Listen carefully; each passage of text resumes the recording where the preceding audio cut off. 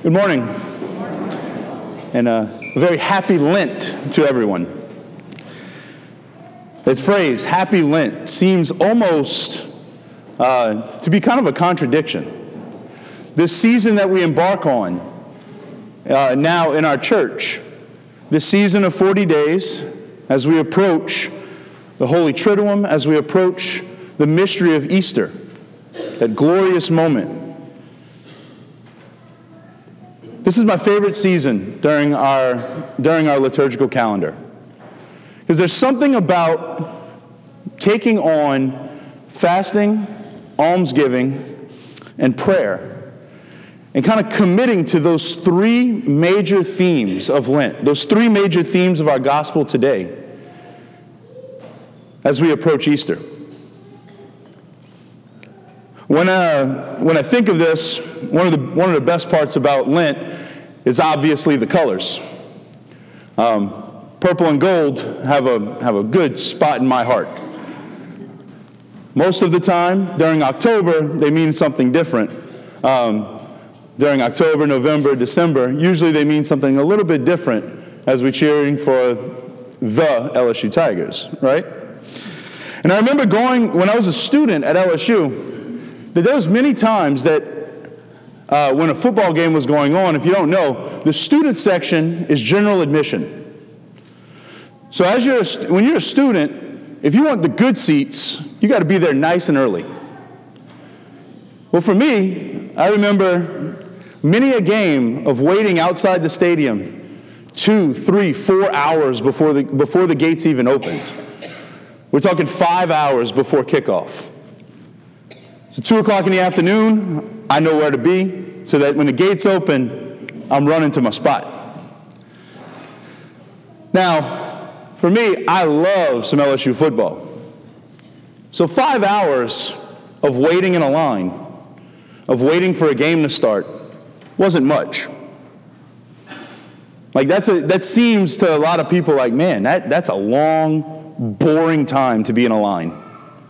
But for me, there wasn't too much of a cost because of what I love on the back end.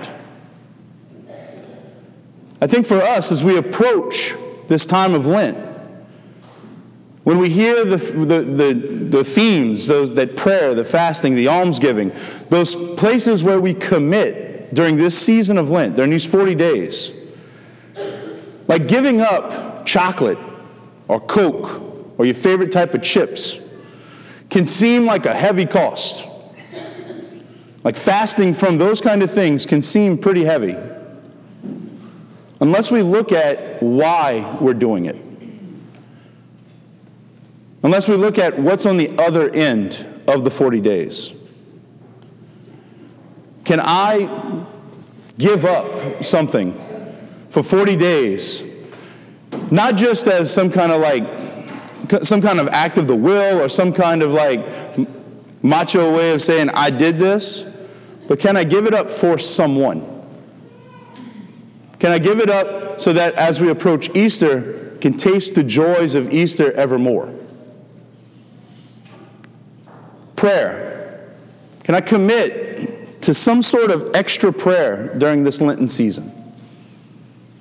Some sort of extra, whether that be a daily mass, whether that be an extra couple of prayers before I go to bed, a rosary, Divine Mercy Chaplet, something tangible, simple. But can I commit to something for a month and a week so that when we get to Easter, I know the one whose resurrection we celebrate evermore. I come to know Jesus better on the other side of Lent. Almsgiving. Can I give a little extra of my time or my talent or my treasure? Whether that be to the church, to someone in need. Can I commit to doing that over the course of these 40 days? Can I let go of something and give it to someone else who may need it more? As to get my possessions or my stuff out of the way so that I can come to know the Lord better. See, just like as a student at LSU, who is there more for season tickets and student tickets than he is for an engineering degree, like myself, I'm willing to suffer the 5 hours of waiting in a line for a football game because I know what I'm suffering for. I'm willing to give up the tailgate and the fun and the food and whatever else was waiting for me there, because I know giving it up, on the back end I was going to be rewarded. As we embark on Lent, as we embark on this season, the season of giving up, the season of suffering, of embracing suffering, do we know what we're doing it for? Do we know what the prize is on the other side? Do we know who we're called to know better through it? Today, we come before the Lord in this beautiful Mass, in this beautiful liturgy, and on our heads will be placed ashes. And these ashes symbolize the ashes that we would be if God would forget about us. In a very real way, if God ever stopped thinking about you, we'd fall out of existence. We'd be no more alive than the ashes that we put on our foreheads today. That Lord that remembers us, that continues to love us, that holds us up in being, today we come to remember. We approach this season to remember. And we continue to dive back into the one who loves us. We dive back into a relationship with Him as we approach the day of His resurrection, as we approach His passion, His death on the cross, and that glorious Easter Sunday. Today, we embark on a long journey, a journey of suffering, of fasting, of prayer, of almsgiving. But as we approach that glorious Easter Sunday, we know and we trust that the one who is raised from the dead will be waiting for us if we suffer this time well. I think of married couples. And married couples, when we come to a wedding for a young couple, it's always nice and beautiful because you can sense that they love each other. Usually really nice music, the dress, the flowers, the whole thing looks really pretty. And you can sense their love.